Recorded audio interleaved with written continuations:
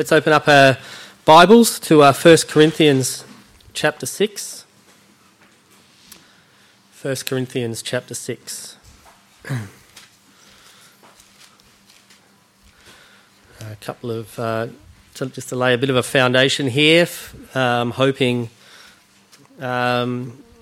these will be on your mind throughout the talk as we read other scriptures, just to lay this as a fundamental for us to remember. 1 Corinthians chapter 6 and verse 19. So it's 1 Corinthians chapter 6 and verse 19. What? Know ye not that your body is the temple of the Holy Ghost, which is in you, which ye have of God, and ye are not your own? For ye are bought with a price.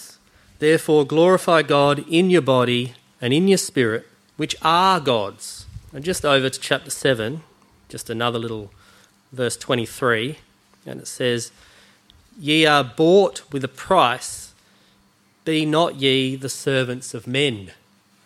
And this is a fundamental thing about our walk in the Lord, you know, as we dwell in the kingdom of God, that for us to understand that we are bought with a price, we're the temple of the Holy Ghost, it dwells in us, and we know it because we speak in tongues. As a result of being bought with a price, we are not our own, you know. So, and then as it says, be not ye servants of men. You know, so often we do things, what we think's right, or we have an idea of what we want, and it's completely contrary to what God wants today, and or now, you know, in our service of God. And it's a phenomenal price that was paid for us to be here. It's referring to the sacrifice of Jesus Christ. It's the Son of the living God, the only man to walk on earth who was sinless, died for us in his 30s, and that was the price that was paid for us to be here so that we're part of the kingdom and we have the Holy Spirit that dwells in us. And therefore, consequently, we are the temple. Our body is the temple. So as we go about our lives, there's a balance we have to have between serving mammon and serving God. But through the whole thing, our priority is serving God. Look, I've bought with a price. You know, like, I want to be doing this, or I should be doing that, or, oh no, I think I should do it that way. No. We have been bought with a price. We are servants of the living God. What does God want us to do? Or where does God want us to be? Romans chapter 12 and verse 1. And that aspect of what does God want us to do. But I'll get to the title of the talk. I know Andy's there latching hold of every word up until I say the title of the talk. But Romans chapter 12 and verse 1. I beseech you, I plead with you, therefore, brethren, by the mercies of God, that you present your bodies a living sacrifice, holy, separate, acceptable unto God, which is your reasonable service. Okay, so it's your reasonable service, not too hard. You know, God hasn't made it too hard. It's our baseline of service. And be not conformed to this world, but be ye transformed by the renewing of your mind, so you think differently, that you may prove what is that good and acceptable and perfect will of God. So through that, you know, a living sacrifice, have that mindset, our renewing of our mind to understand the will of God, and it uses that word prove, that through experience, and we heard in testimony experiences that people have had of putting the Lord first and building up the Spirit and understanding the guidance in the Scriptures to prove ourselves as of that good and acceptable and perfect will of God. It's proof. There's someone who is proving in the flesh what is that good and acceptable and perfect will of God, because they get results by allowing themselves to be holy and acceptable unto God, being a reasonable service. Chapter 10, Romans chapter 10 and verse 1.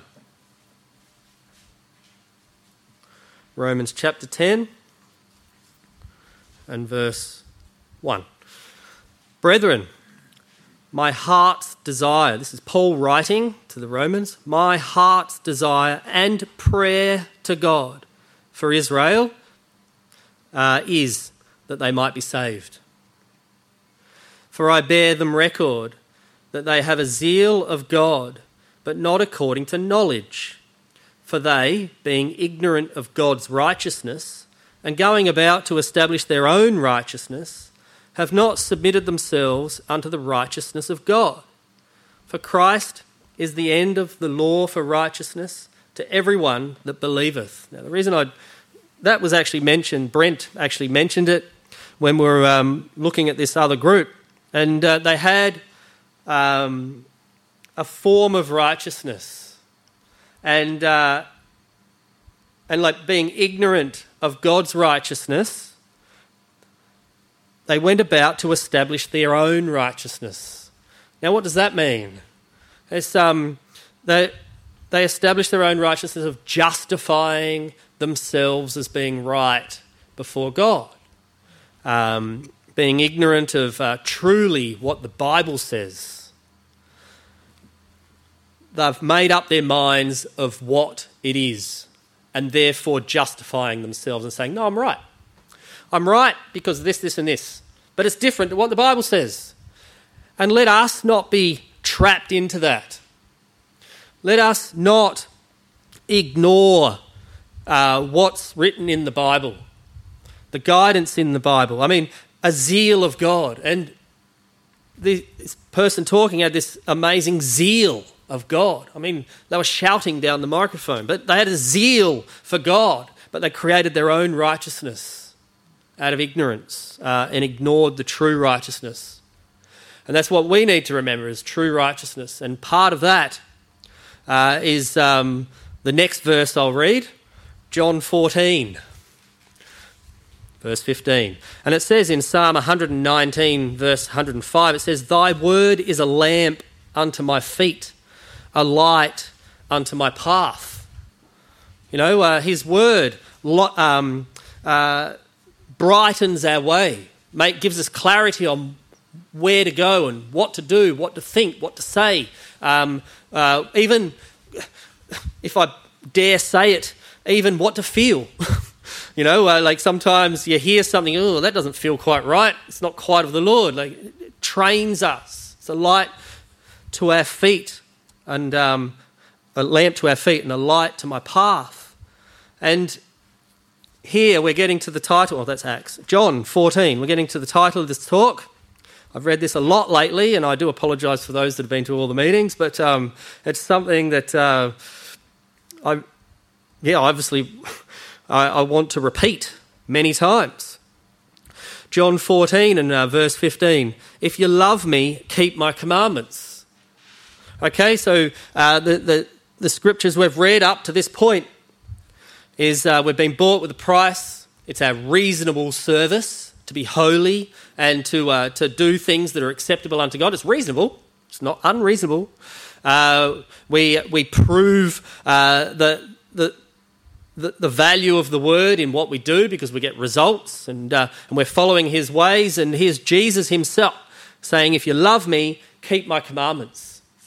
And it doesn't say, oh, accept this one because it's too hard. Oh, accept this one because that person was nasty. Oh, accept this one because, I can't. You know, like it says, there's no qualifications. It says, if you love me, keep my commandments. And that's it. It actually should have the word amen after that. Full stop. No more argument. So if you love, and do we truly love the living God and love Jesus Christ? Yeah, you can say it. Plenty of people say it. Plenty of people have a zeal toward God. Plenty of people have formed their own righteousness and think that they're doing the right thing and claim that they love God and love Jesus. But do you truly love him? You would keep his commandments. And that's the title of this talk, is love. Okay?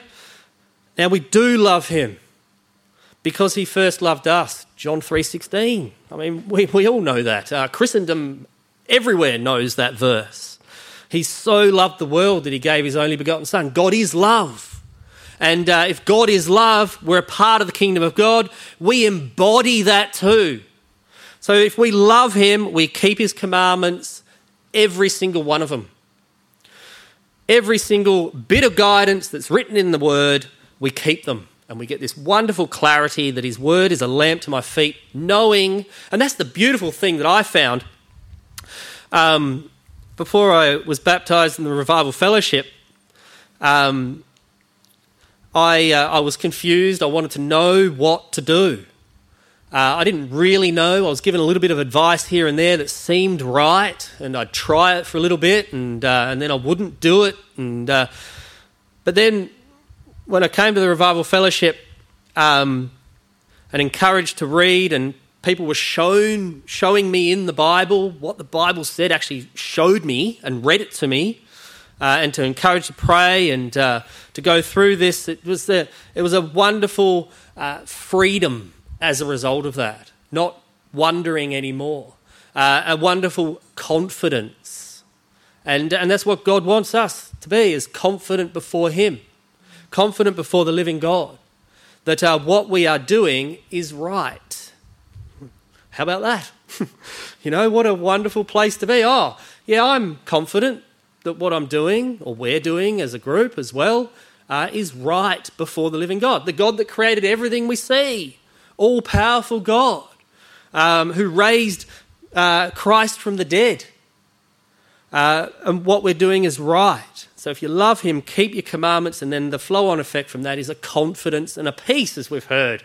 You know, a peace. God's got in hand. God knows. So we'll talk about love. 1 John chapter 2. 1 John chapter 2.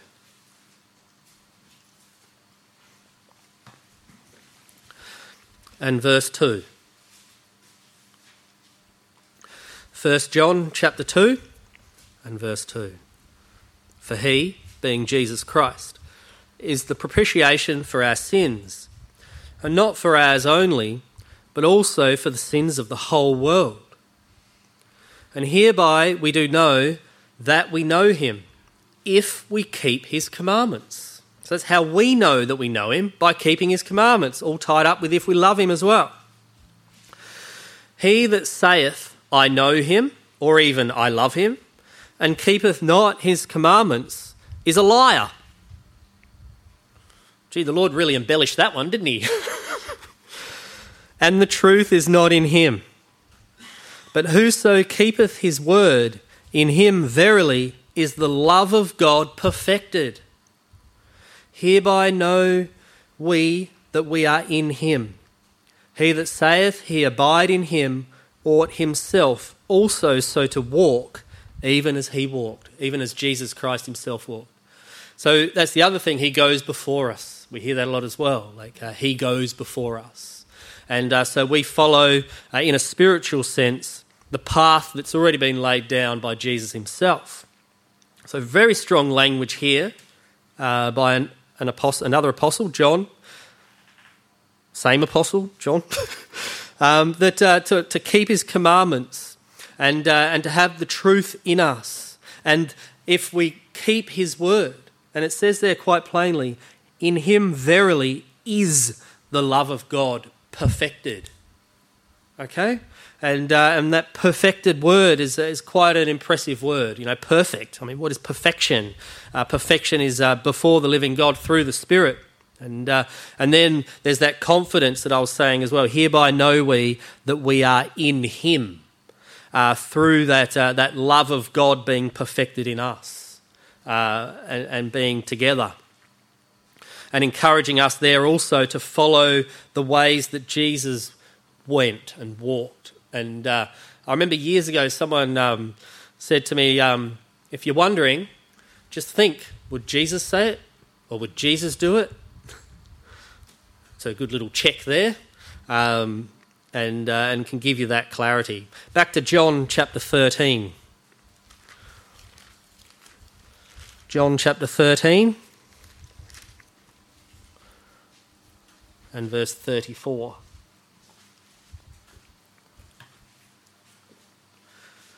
So that's John chapter 13 and verse 34. So this is Jesus speaking again. A new commandment. So talking about commandments. A new commandment I give unto you, that you love one another as I have loved you, that ye also love one another. By this shall all men know that ye are my disciples, if you have love one to another. So this talking about love, and Jesus Christ himself is talking to the church. Okay, he's preaching about the kingdom of God. So he's talking about the church here. The commandment, and so if we love Jesus, we keep his commandments. And here's one of his commandments, that you love one another. Okay, so that's a commandment of God. So if you lack love towards someone else in the kingdom of God, there's a problem, because it's a commandment of the living God to love one another. And don't we love one another? And I mean, we've talked about it a bit in the last few weeks, how we love seeing the saints, and just really excited to see people that are of a similar mindset. And I was just looking up at Peter as well. I bet he loves being here, doesn't know any of us, but he knows we're spirit-filled, and he just loves being part of a spirit-filled assembly, meeting, to be refreshed. So it's a commandment of the living God that you love one another. But then the flow and effect from that, it's very interesting. I read it in the next verse. By us loving one another. By us having the same love one to another as we do for Jesus Christ and as he did for us, does for us. As a result of that evidence, we prove to others around us, to God himself, that we are his disciples. And I remember I was in Eton. We were in Eton, just over the way, and I was it was for work, and I was with a couple of work colleagues, and Joan Sumner. Well, remember Joan Sumner? She very slowly went past on her gopher. If we know Joan, that would have been the case. So he went straight past on the gopher. But she was there waving at me, and I was here with these work colleagues, it was just, they could see a wonderful connection that we had. And through that love one to another and respect one to another, it proved that we were disciples. That's powerful. It's really powerful to prove that. And that's the value of love one to another. 1 John chapter 3. 1 John chapter 3 and verse 10.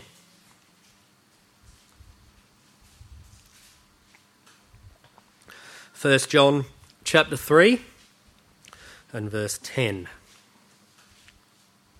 In this, the children of God are manifest, and the children of the devil.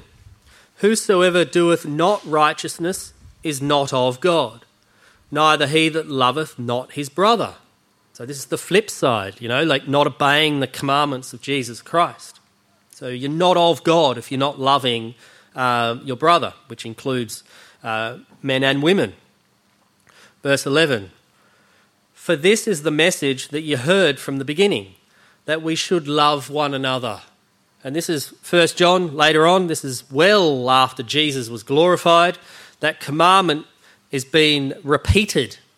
And when things are repeated in the Bible, we take notice, don't we? God doesn't repeat things for no reason.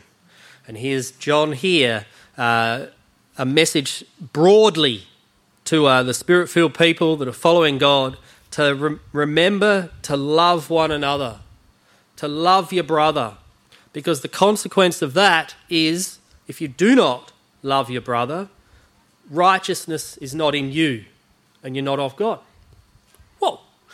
very confronting. So seek the Lord, and because, we've heard many testimonies. I mean, this is a revival fellowship. We hear a lot of testimonies, and it's remarkable, people that come along and they testify that when they're baptised and receive the Spirit, they've suddenly got this love for everyone. And it's remarkable. God gives us that. Tap into it. We've got a wonderful resource of love to tap into and to help us to love one another. 1 Peter chapter 1. 1 Peter chapter 1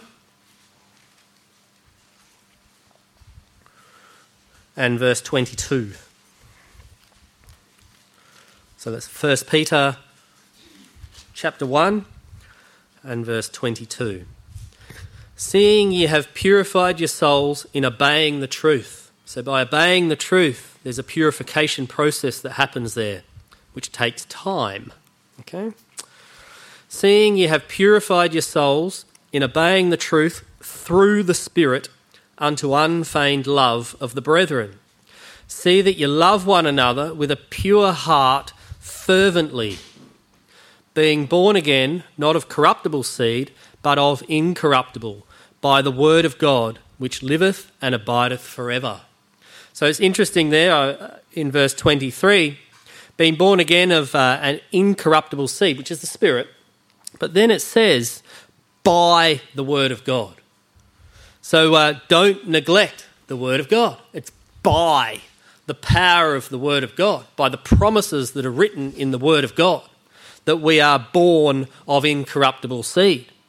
But then verse 22, the reason I picked this verse, it's got the word fervently.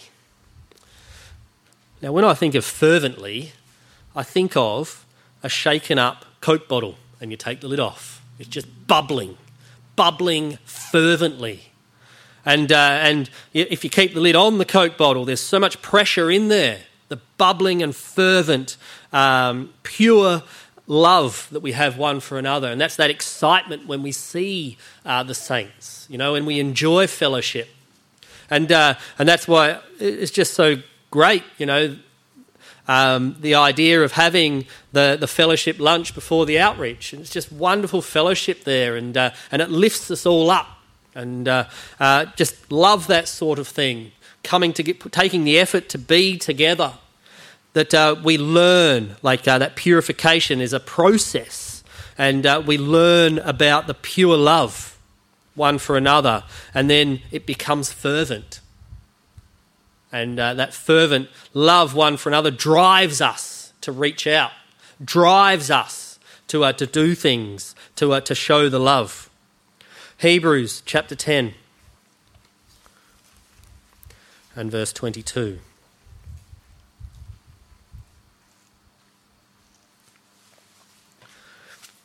Hebrews chapter 10 and verse 22. Let us draw near with a true heart in full assurance of faith or confidence, having your hearts sprinkled from an evil conscience and your bodies washed with pure water. Let us hold fast the profession of our faith without wavering, for he is faithful that promised. And let us consider one another to provoke unto love and to good works, not forsaking the assembling of ourselves together, as the manner of some is, but exhorting one another, and so much the more as you see the day approaching. Let us draw near, but that provoking word, that's almost like a fervent word, stirring up, bubbling over, encouraging. But it's encouraging people to love and to good works. That's encouraging, not giving instruction all the time, or it's provoking one another, being gentle. And the reason it flows on straight after that into verse 25, not forsaking the assembling of ourselves together. What a wonderful way to encourage everyone, show your love one for another fervently, is by being here, being amongst the saints, being together. That is a wonderful way to show it, and getting to know what's going on in people's lives, and to listen to people's testimonies and wash each other's feet. That's a wonderful way to show your love one to another, is to be together, to come together, and then get that opportunity to gently encourage and edify and build up. And they are good things. They're really good things so that people leave here knowing the love of God. We prove ourselves as being disciples of Jesus Christ himself. That we leave here built up. You know, I often think I rock up to a meeting and with all the busyness before the meeting, a little bit worn out and tired, distracted. Well, you saw this morning I was a bit distracted, wasn't I? My head was out there. A bit distracted, but then we introduce with the choruses and get our mindset back in here, you know, and then we leave just uplifted. And the reason I grin is not long after coming to the Revival Fellowship, there was a lady, Christy Walton. It was before she was married, and she used this word often after the meetings, like, we can't sleep because we're pinging. And I always think that, like, even on a Wednesday night, you know, I was like, it's way past my bedtime, but I lie there awake for some time because I'm pinging. And it's just exciting. We're built up and encouraged fervently from the love of the brethren. And Psalm chapter 133, the only Old Testament scripture, and it flows on from that, not forsaking the gathering together of the saints. To have a desire to be here and encourage one another and prove our love one for another, just as Christ loved us and laid his life down for us. And we'll read all of Psalm 133 and verse 1. It says, "Behold, how good and how pleasant it is for brethren to dwell together in unity. It is like the precious ointment upon the head that ran down upon the beard, even Aaron's beard, and went down to the skirts of his garment." So he was just flooded in this oil, which represents the Spirit, "as the dew of Hermon, and as the dew that descended upon the mountains of Zion. For there the Lord commanded the blessing, even life forevermore." The unity. See, prove our unity. Prove we're disciples. Show it. And it's through that love one for another, a desire to encourage and build up, not to break down, and to help. Okay, penultimate scripture, John chapter 17. John 17. Because God sees it as a beautiful thing when his people dwell in unity. And praise the Lord for that. At the moment, in the Revival Fellowship, we have a wonderful unity, proving that we are disciples indeed. John chapter 17 and verse 15. John chapter 17 and verse 15. Jesus speaking again here to his Father in heaven, "I pray not that thou shouldest take them," i.e. Jesus' disciples, i.e. us, "take them out of the world, but that thou shouldest keep them from evil. They are not of the world, even as I am not of the world. Sanctify them through thy truth. Thy word is truth. As thou hast sent me into the world, even so have I also sent them into the world. And for their sakes I sanctify myself, that they also might be sanctified through the truth. Neither pray I for these alone, but for them also which shall believe on me through their word, as it grows and spreads, that they all may be one. As thou, Father, art in me, and I in thee, that they also may be one in us, that the world may believe that thou hast sent me. And the glory which thou gavest me, I have given them, that they may be one, even as we are one. I in them, thou in me, that they may be made perfect in one, and that the world may know that thou hast sent me, and hast loved them as thou hast loved me. Father, I will that they also, whom thou hast given me, be with me where I am. It's a desire of Jesus that his followers would be raised up to dwell with him, that they may behold my glory, which thou hast given me. For thou lovest me before the foundation of the world. And there twice, it's through this love and this unity, there's that the world may know that thou hast sent me. So we're just talking about in the car on the way here, that through the unity and through us together with a common vision, a common understanding of what it means to be a part of the kingdom of God and how to get in the kingdom of God, I've lost my train of thought.